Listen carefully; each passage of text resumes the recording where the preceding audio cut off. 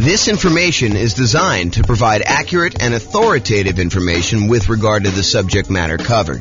It is offered with the understanding that the presenters are not engaged in rendering legal, accounting, or other professional services. If legal advice or other expert advice is required, the services of a competent professional should be sought. Welcome to the Joliet Real Estate Investing and Real Estate Financial Planning Podcast. Learn all about investing in real estate in Joliet, Illinois, with a combination of real estate financial planning and modeling with numbers specific to Joliet, plus syndicated, more generalized recordings of live and pre-recorded real estate investing classes. Not all of them specific to Joliet. Be sure to stay tuned after the podcast for a message from our sponsors. Well, good morning and welcome, everyone. I am your host, James Orr, and this is a special class. I don't know if I've taught a class on hard money and private money for real estate investors before, ever as kind of like this combined topic. And it's been a long time, I think, since I've taught a class on hard money and private money, and specifically private money. In fact, I pulled out some resources that I had from a long time ago that I'm going to share with you today, and hopefully you'll like this. So we're going to get started, go over in hard money and private money for real estate investors. So in previous classes, I'm going to try to not cover a lot of the old stuff before, but I'm going to tell you that we have entire classes on a lot of these sections, and there's one last section I think that we've got coming up as well. So the most popular financing options for real estate investors are going to be this kind of group on top, this conventional financing, which I think is like 60-something% of most of the loans that get out there. FHA, which I think is the next largest group. VA, which is the next largest group after that, I think, and that's around 10% of all loans are VA loans. Then when you got USDA and portfolio loans, and the portfolio loans are the ones you get usually when you get above 10 loan limit, and or if you're doing some more unusual things with those. So those are the kind of big group of the most common financing things that you're going to do. And we have lots of classes on those. We've got classes on low down payment, no down payment, conventional financing. I've got a whole separate class on VA financing, a whole separate class on the portfolio loans that we just did. And then you've got this whole secondary group of all of the, I don't know if I'd call them miscellaneous, but they're all these additional financing options that we have covered in some parts and probably need to cover in other parts. And so there's the whole creative financing family, which includes like owner financing, wrap financing, or buying a property subject to the existing mortgage, loan assumption, the lease option, lease purchase, kind of rent to own family, the agreement for deed, the bond for deed, contract for deed, installment land contract, like all those things there. So there's that whole creative financing kind of family of different financing options that are available. And then today we're covering private money and hard money. So we'll go into some detail on those. And then you've got using home equity lines of credit, life insurance policies, self-directed retirement accounts, buying properties for all cash, and then bringing in partners that are usually using one of these other forms, except you're not qualifying for the loan yourself. So I kind of wanted to include all of those as different options. And I think we've got a class coming up to cover the HELOCs, life insurance, self-directed retirement accounts, cash, and partners ones, so kind of like a miscellaneous class to cover those last ones. But today we're going to focus in on private money and hard money. And I'm going to start with hard money. So hard money loans are not usually used when we're doing the nomad strategy, where you're buying a property, moving in, living there for a year. You're buying a property as an owner-occupant, getting usually low or nothing down owner-occupant financing rates, moving into the property, living there for a year. It's a requirement of the lender. You're going to sign a piece of paper when you get these owner-occupant loans that require you to move into the property and stay there for at least a year. And usually it's until you save up enough down payment for the next property. Then you go and you buy your next property, again, usually as an owner-occupant with low or nothing down. You move into that property, you convert the previous one to a rental, and you're able to repeat this until you have as many rentals as you want. So that's the nomad strategy. We don't usually use hard money for doing that particular strategy, nor do we usually use it for doing house hacking. And house hacking is when you're renting out part of the property that you're living in, whether you're buying a duplex and living in one half, or you're renting out a single family home and renting out rooms or something like that. That's house hacking. So we don't typically use hard money for nomads or house hackers. What we do typically use hard money for is buying properties that need to be fixed up and then we're reselling very quickly, or we're doing like a buy, fix up, refi type of strategy, what some people would call the BRRRR strategy, the buy, rehab, rent, refi, and then repeat. So a lot of folks will use hard money to acquire properties that need a lot of work, because in some of those cases, it is hard in order to get loans on properties that are in really rough shape. In other cases, a lot of people use hard money as a easier to get short-term loan. A lot of times they're going to have really high interest rates compared to what you probably can get if you got more traditional conventional financing. But that's what they're going to use those for. Now, when you do hard money, the property is going to be very important to the lender. They're going to want to look at the property and make sure that they believe that this is going to be a valid, safe investment for them to make. Okay. A lot of times they're going to want to see you buying the property at a very significant discount, such that the loan to value is low enough where if they had to step in because you didn't finish the project or you stop making payments on the loan, if there are payments, sometimes they're not. But if you're unable to make the progress you need to get the property sold, that they can still step in and make a profit, and they feel very, very safe in doing so. So a lot of times they're looking at it and they're trying to determine, does the property support the kind of like loan itself? Now, there are people out there that will tell you, hey, look, when you're doing these hard money loans, they're not looking at you as an individual. They're kind of like ignoring you as the borrower, and they're really focused in on the property itself. And that's the only criteria for being able to get the loan.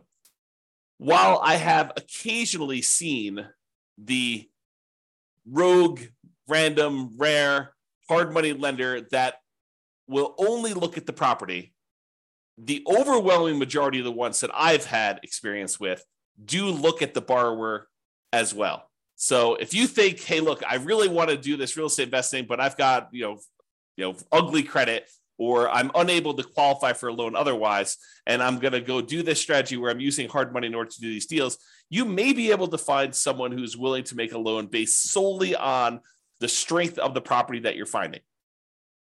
However, I think you're probably going to pay a premium for that. You're probably going to pay slightly higher rates and maybe even have to buy at a slightly bigger discount in order to make those numbers work. But I think more often than not, the hard money lender is also going to look at you and want to make sure that you are qualified and that you have appropriate resources and experience in order to be able to do those types of deals.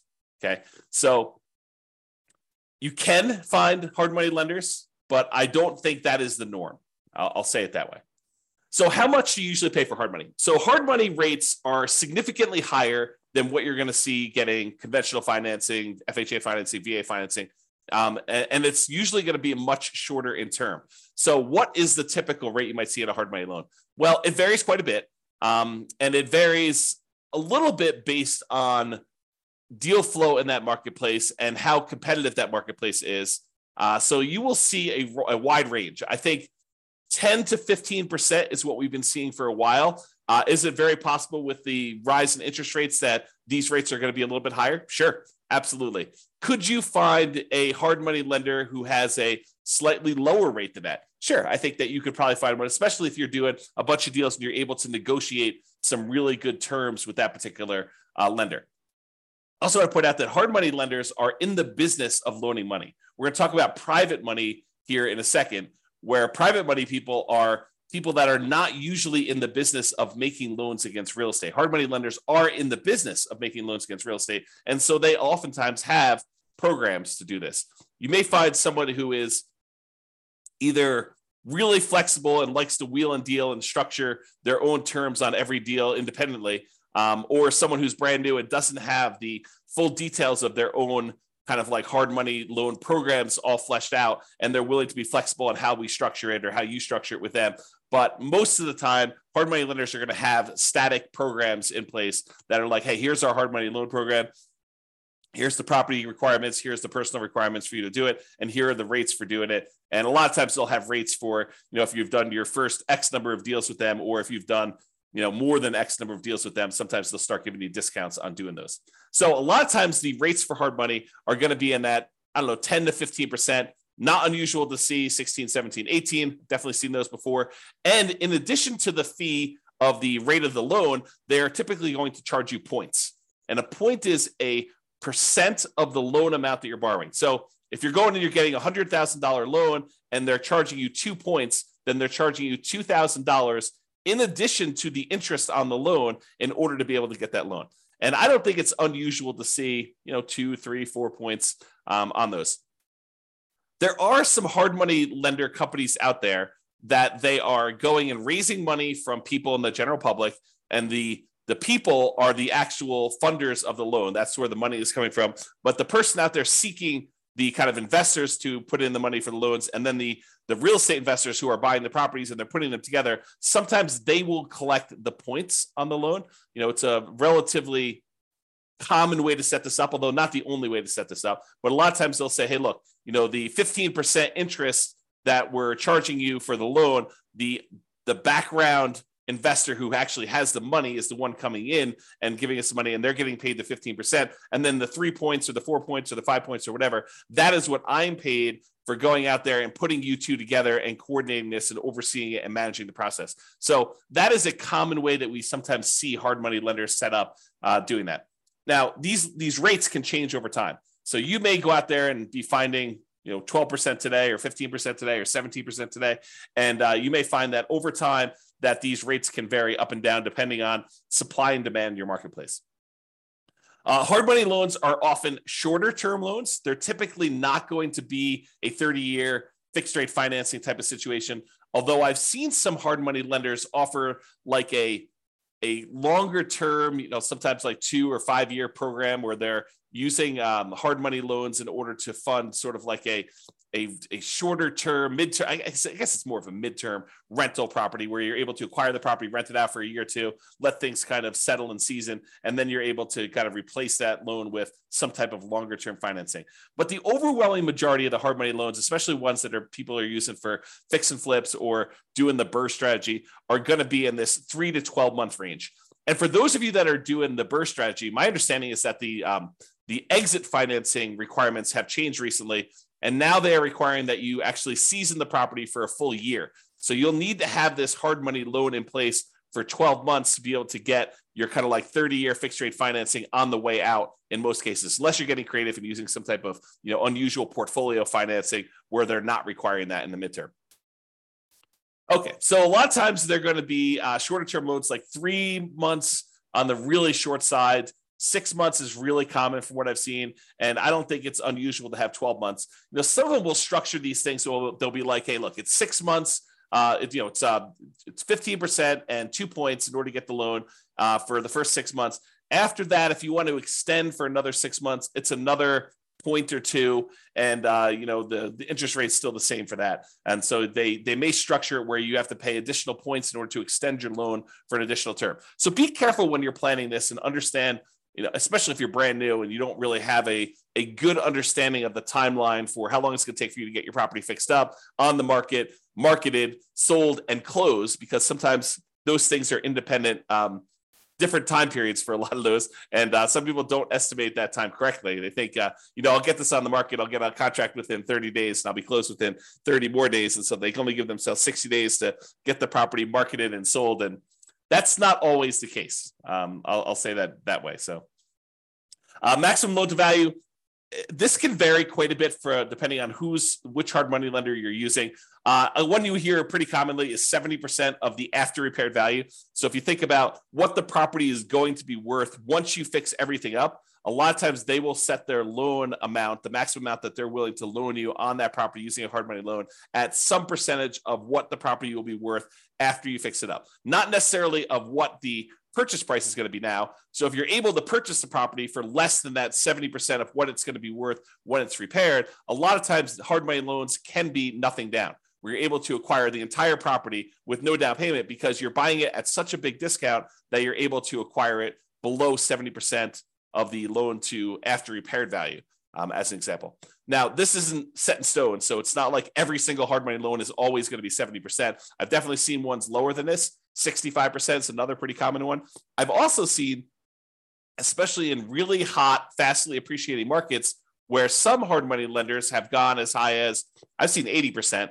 It's possible they had even more than that at different times, but realize that these maximum loan to values do vary. They can be negotiable, although if you are relatively new and you've never done one before, your negotiating strength is relatively weak. unless you just happen to find, the right guy who's kind of willing to do that, to kind of negotiate with you. I'm going to put myself on mute and wipe my nose. 1 second.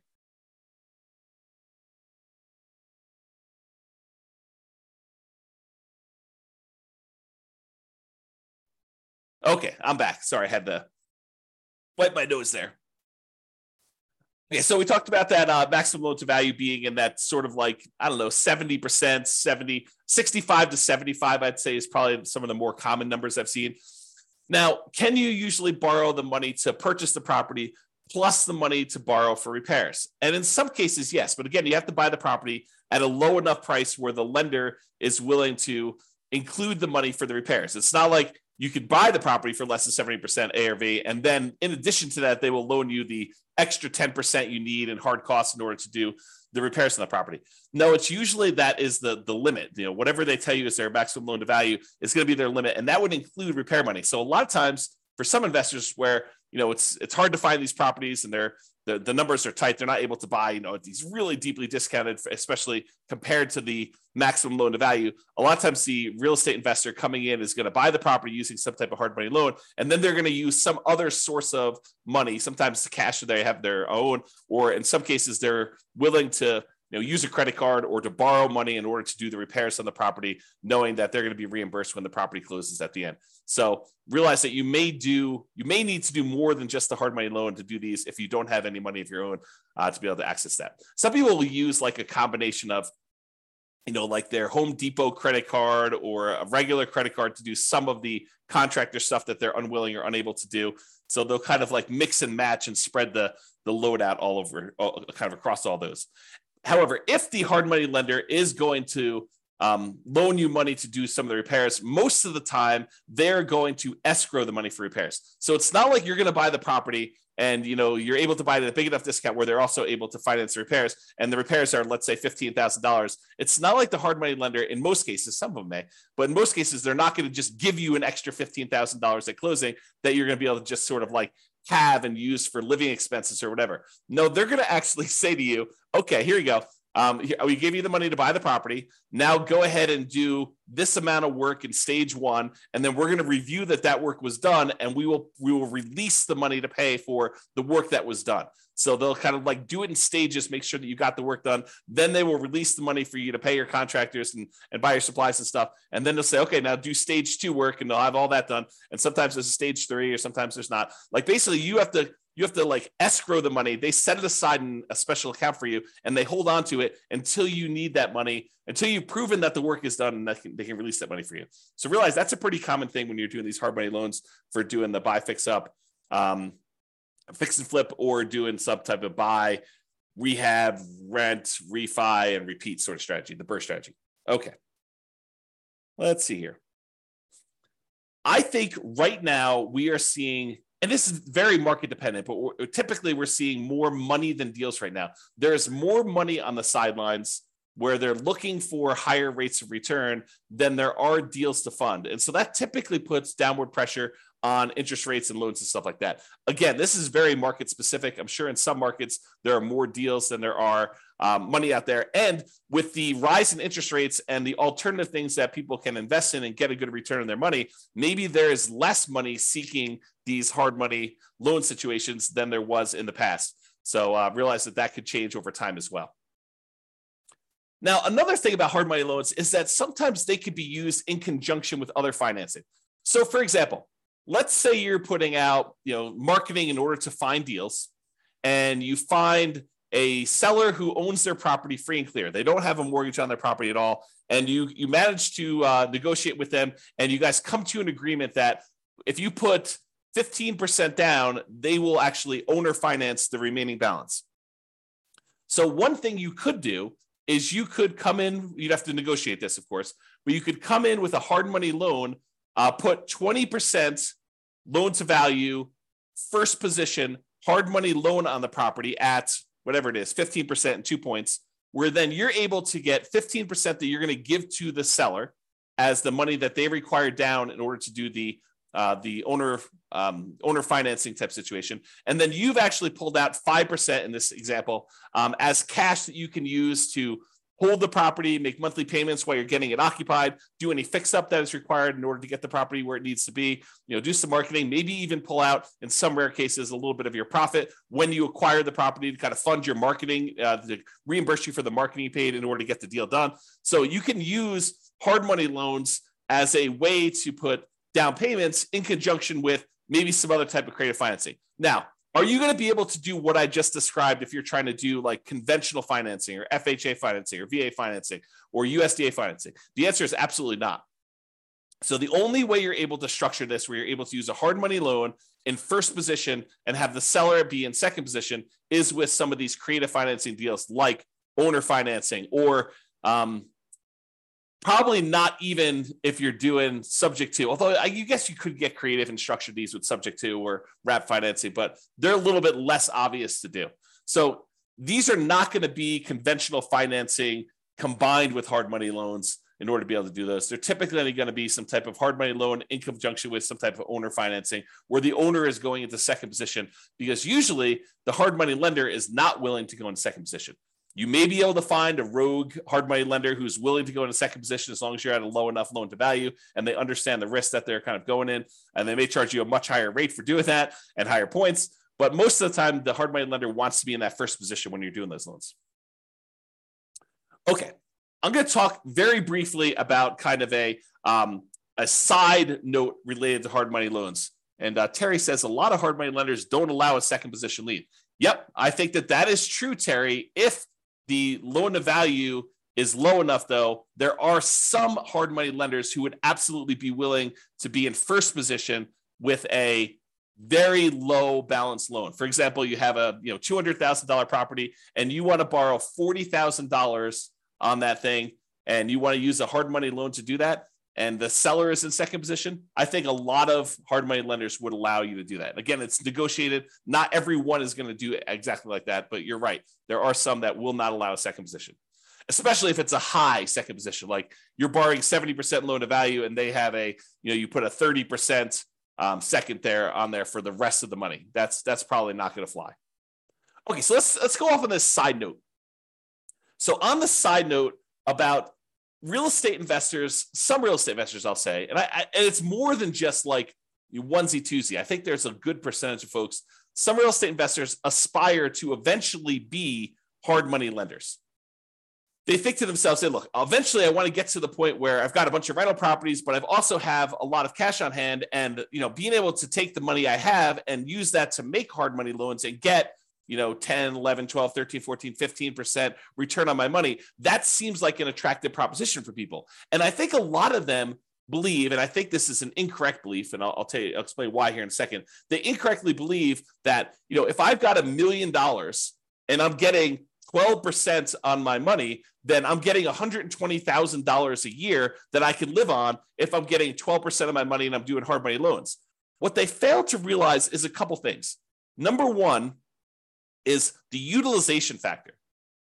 If you think about the money that a hard money lender has, the full $1 million is probably not going to be completely deployed and invested at the same time all the time.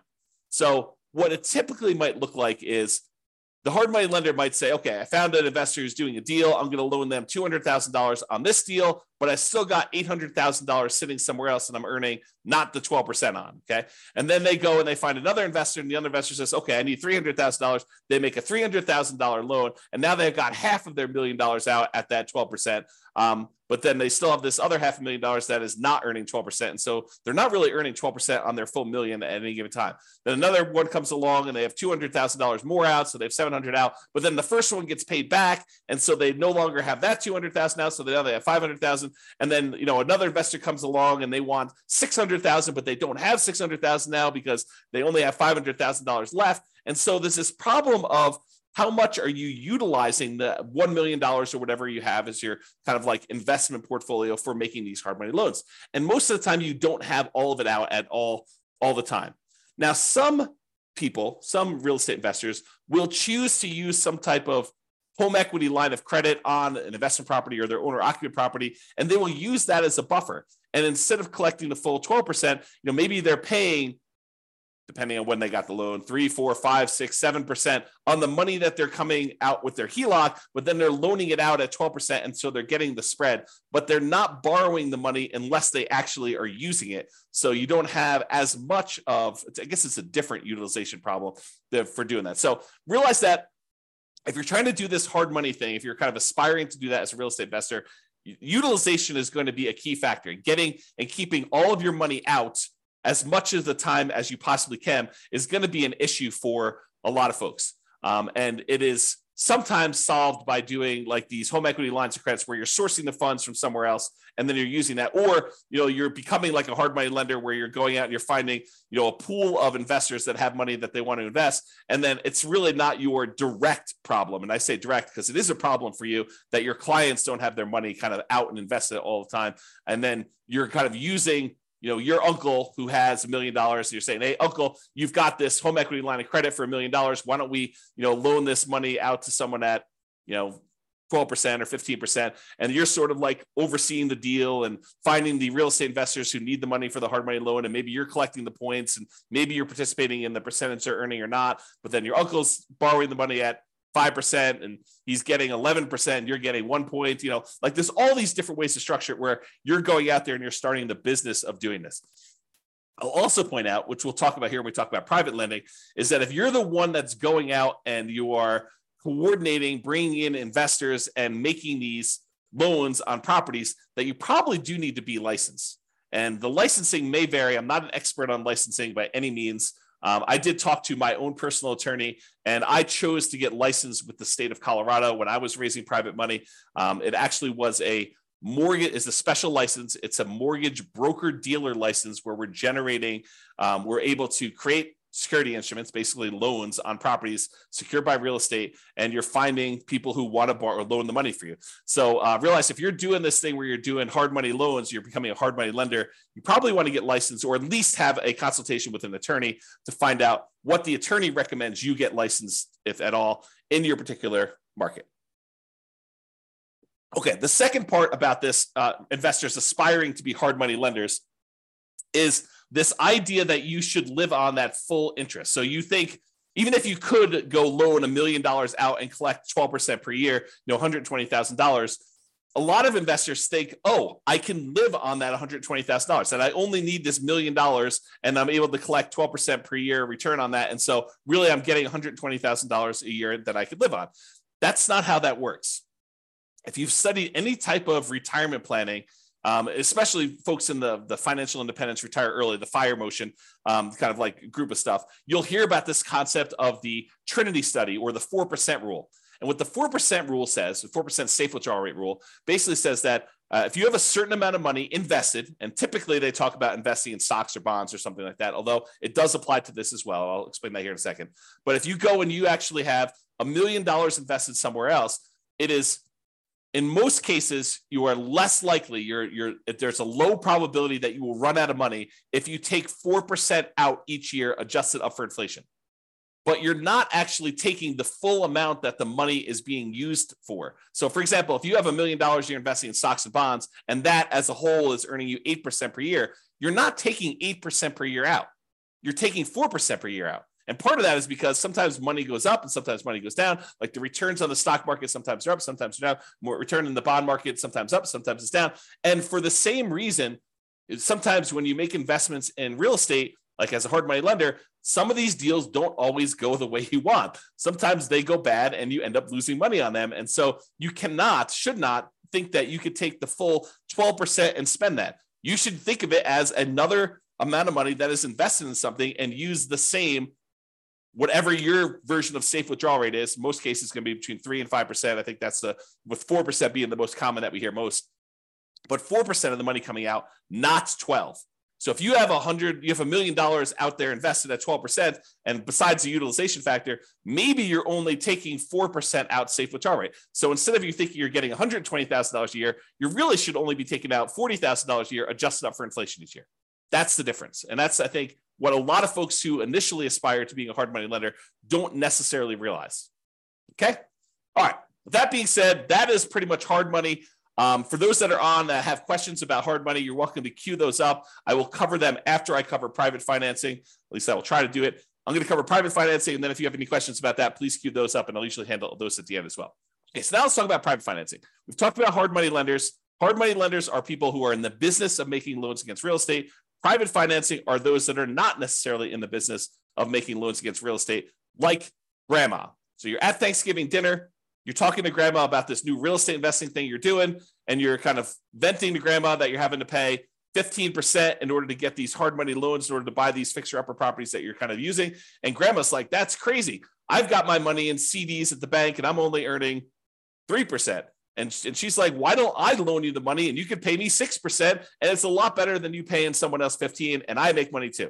And you're like, grandma, that sounds like a great plan. I'll go ahead and use you in order to do my loans in the future property. And I don't have to go use this hard money lender anymore. And it's cheaper for me and it's better for you. Okay. So that's the idea behind private financing. We don't typically use these for nomads or house hackers.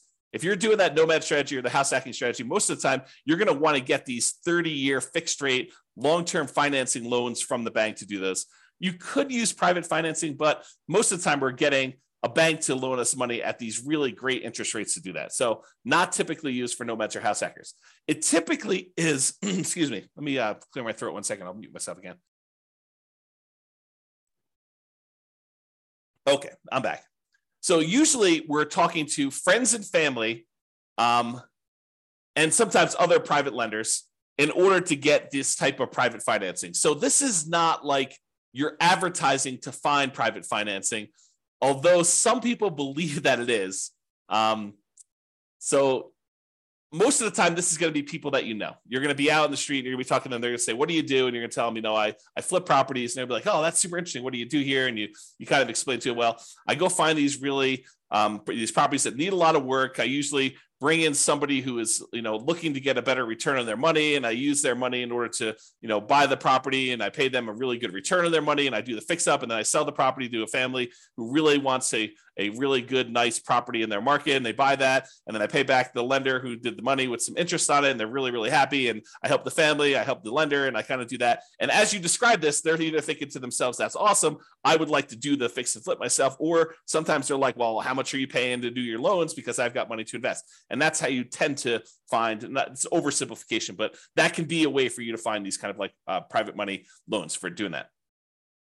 Private money financing typically is more flexible than banks and can be much faster to close. Imagine someone's got $1 million sitting on the sideline and they want to get it out there and invested, and you've got a deal and you need to close in 3 days. Well, it's a matter of them being able to go down to the bank, get the money in order to be able to have you wired to the title company in order to close on it. So it's faster to do these a lot of times. The relationship is extremely important when you're doing these private financing. It's really their trust with you is going to be a major factor in doing this. Unless they're sophisticated and they're analyzing the deal and underwriting the deal themselves, most of the time they're trusting that you are going to take care of them, that you're the expert, that you know what's going on, and that you've qualified this as a good deal, and that you personally are guaranteeing the loan and are going to pay them back. Okay, so that's really why the relationship is still important there. So your financial statements is probably still important.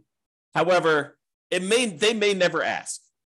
Okay, but they may ask you, hey, have you done these before? You may see like the normal range of questions that someone who is skeptical about giving someone that they know at different levels. If it's grandma, she probably knows you pretty well, but this could be, a coworker or something like that who but doesn't really know you super, super well. So they may ask you some questions about your financial situation in order to qualify for that.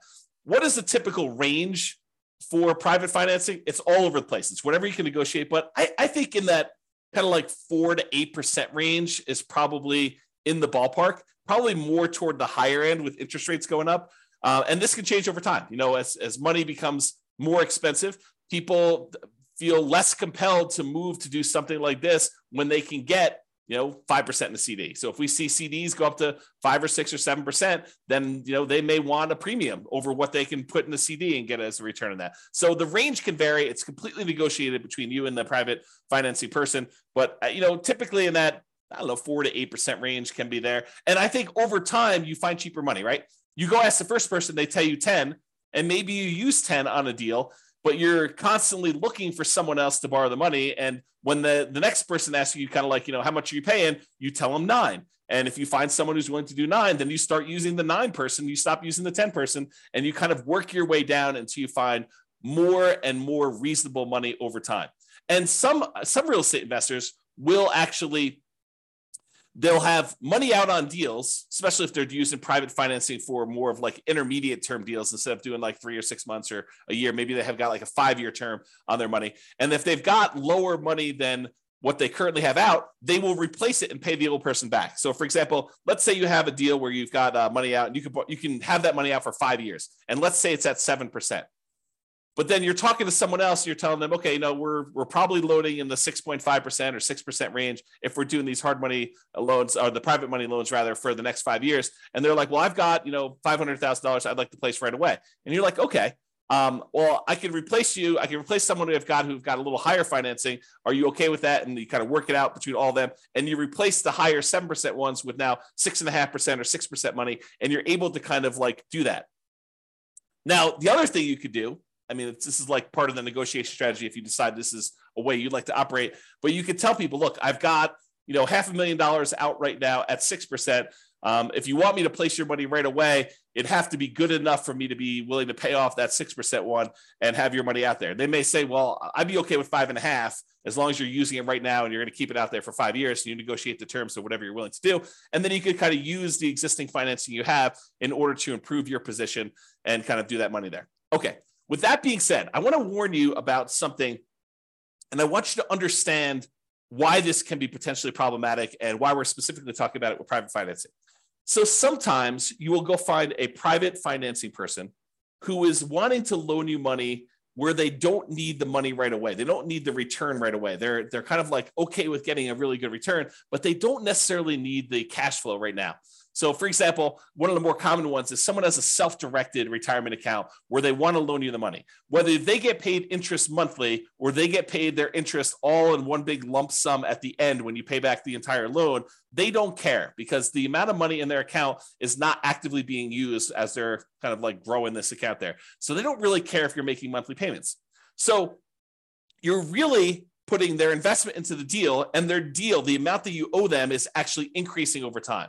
And there may be some advantages for you to do this. I'm not going to get into deal structuring, but there may be some advantages for you to do this for improving cash flow or how you're structuring this, where this is advantageous to you, not having to make this monthly payment, at least in the short term. And so they've got, let's call it, let's say they did a smaller loan. Let's say they did a $100,000 loan on this, and they're actually allowing their interest to accrue. So at the end of the year, let's say they're getting 6%. So at the end of the year, you owe them 106. They've earned $6,000 and $100,000 that they have out. And then the next year, you owe them 6% interest on the 106. So it's 1012 plus a little bit extra for the interest on that. So really over time, their balance is growing, and that's happening there. And then eventually you decide to replace the money that you owe them with another private lender. And you go and you pay back this $100,000 original loan plus the $6,000 in interest plus the, let's call it $7,000 interest in year 2 plus the $8,000 in interest in year 3. So you're paying them back their initial investment plus the returns that they earn. And you're doing that with money that you're bringing in from the outside from another investor coming in. What does that sound like to you? It should sound like a Ponzi scheme because you're actually paying off the previous investors, their initial investment, and the return that they've earned with new money coming in from another investor. So it should sound like a Ponzi scheme to you because that's what a Ponzi scheme is, right? And then a person who's coming in, they're collecting money and they're paying out the returns and stuff by another investor coming in. So you inadvertently, without really thinking you're doing some type of Ponzi scheme, you actually came in, you said, okay, we structured this great loan. You're happy getting, the amount of money you borrowed and some interest on it. And we're allowing that interest to accrue, which is totally fine. There's nothing wrong with that in of itself. And then over time, you're like, okay, now you want to get out of this loan. And maybe it's as innocent as that, right? They call you and they're like, hey, look, I finally need this money out. And you're like, hey, no problem. I'll replace you with another one of my private lenders. And you come in and you bring in another private lender to pay off that $100,000 plus whatever they own. Now you've inadvertently kind of like formed this Ponzi scheme situation where you're paying off an old investor with a new investor and you're paying them their actual returns using that. So you got to be really, really careful that you don't structure this and get advice from an attorney to avoid this situation if it comes up for you. If you're, and even even the idea of replacing the loan is kind of on this borderline edge of this Ponzi scheme, right? Like you're taking one investor's money and you're replacing it with another investor coming into the deal. So definitely talk to your attorney and make sure that you feel really comfortable with the way that you're structuring these and you're doing that. So that's what I wanted to warn you about. It's kind of like this concept of inadvertently setting up a Ponzi scheme to do this. And we don't usually see it as much with commercial lenders. Maybe the commercial lenders don't care. Maybe, it probably is, now that I think about it, it probably is that the organizations that are going to come after you for doing these Ponzi schemes, they're trying to protect the public, not necessarily a commercial lender who is making these conventional FHA, VA loans where if you do a refinance there, they're like sophisticated institutional type of people that know about these loans. But someone who's a consumer on the street, they're trying to protect the consumer. It's a consumer protection law and situation in that particular case. Okay. So I wanted to cover that in case you never thought about it that way.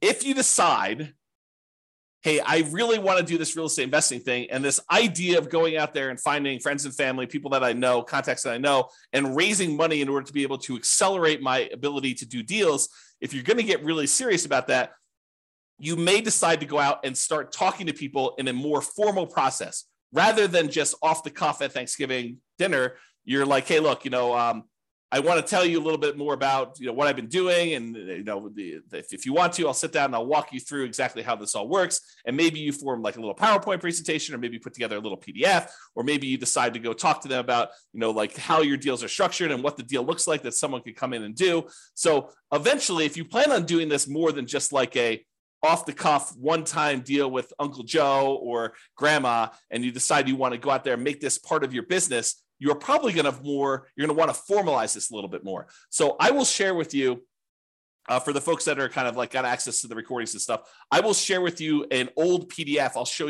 I'll kind of let you glance at it really quick, but I'll share with you an old PDF that you may want to use as sort of a very rough sample starting point of what you may want to use as a baseline for creating your own private financing presentation there. Now that I've said that, and you're going to start getting more serious about raising private money and going out there and doing this repeatedly, I want to talk to you about just the tiniest bit, because I'm definitely not qualified. I'm not an attorney, but I want to talk to you a little bit about soliciting and licensing.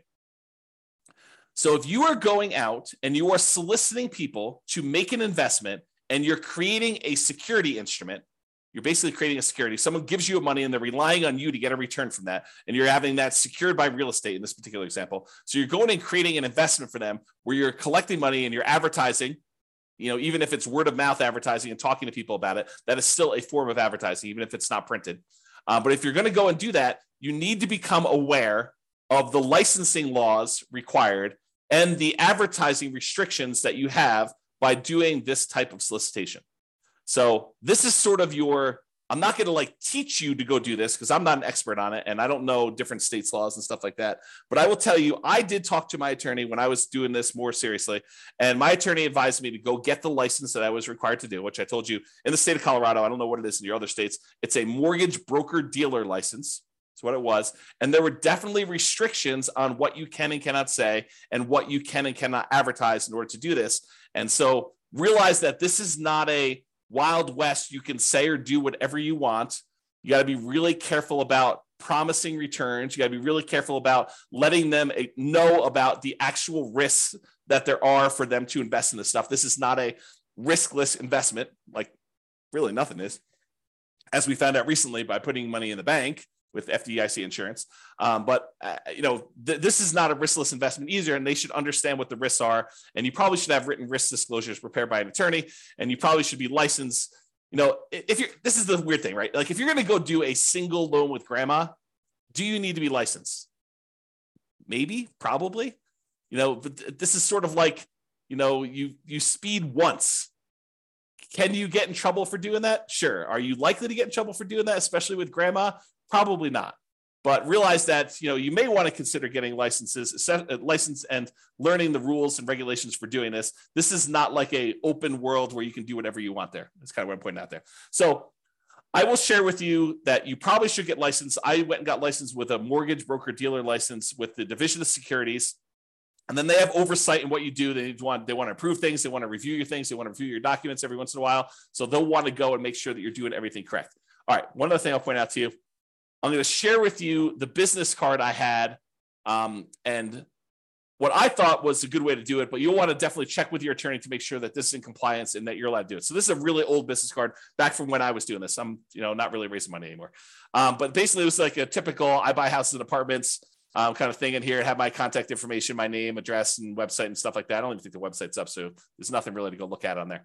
And then on the top here, this is the back of the business card. Besides the creepy kind of shadowy, my face there and there.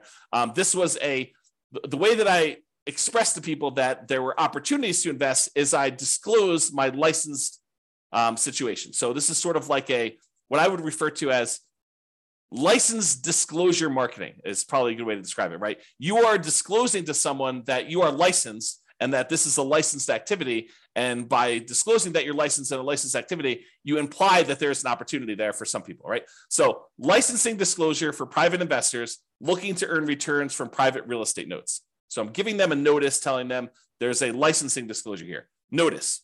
And then there's my LLC name here. The one that was the mortgage broker dealer licensee is a mortgage broker dealer licensed by the Colorado Division of Securities to create notes paying interest secured by a deed of trust on real estate for private individuals seeking those investments. And then I had my personal name is a licensed mortgage sales representative for that thing. So I just disclosed to them through my licensing disclosure that I am licensed to do this in case you had an interest to do that. So that was sort of a possible workaround for directly soliciting for these loans is that you actually advertise your licensing and that this is a licensed activity and you can kind of get people there. Okay, so this is a kind of like really quick, big picture overview. I realize you can't see all this stuff, but this is all of the things in my private lender program, kind of like PDF that I would hand out when I'd sit down with someone to talk to them about doing private loans. It's a 25-page document, and you could just kind of get a glance at what's going on there. But I will upload this to the place where I'm going to post the video recording. So if you are accessing that, look for the link if you're watching the recording after the fact or whatever it is there. Okay, so that's all I got on private financing and the hard money lending.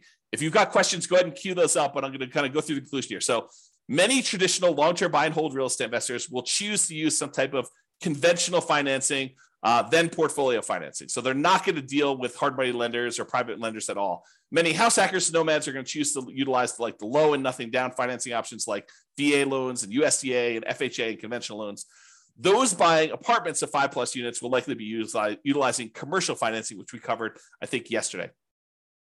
However, some real estate investors will choose to utilize private financing and hard money. And those situations I talked about, like you're doing fix and flips or you're doing the BRRRR strategy, or you're, kind of like short-term financing things with, private loans or something like that. So this is especially true for those that are doing that. So that is all I've got. Any final questions before we end for today? You guys have been really quiet. Besides Terry. All right. Doesn't look like there's any questions, so I'm going to call it. Thank you, everybody. We will see you tomorrow. You're very, very welcome, Terry. See you all tomorrow. Bye-bye for now. With home prices up, mortgage interest rates up, and rents up, but not quite enough to counteract the higher prices and interest rates, cash flow on rental properties in Joliet is harder than ever. Book a call with the Real Estate Financial Planner to apply our proprietary 88 strategies to improve cash flow on your rentals. See the show notes for a link to schedule your call and improve your cash flow today. If you're a real estate agent, lender, or professional in Joliet that wants to help our real estate investor listeners, consider reaching out to learn about collaboration opportunities with this podcast. We'd love to add more value to our listeners by having you assist our investors buy, sell, and finance their real estate investments. See the show notes to schedule a call to discuss collaboration opportunities.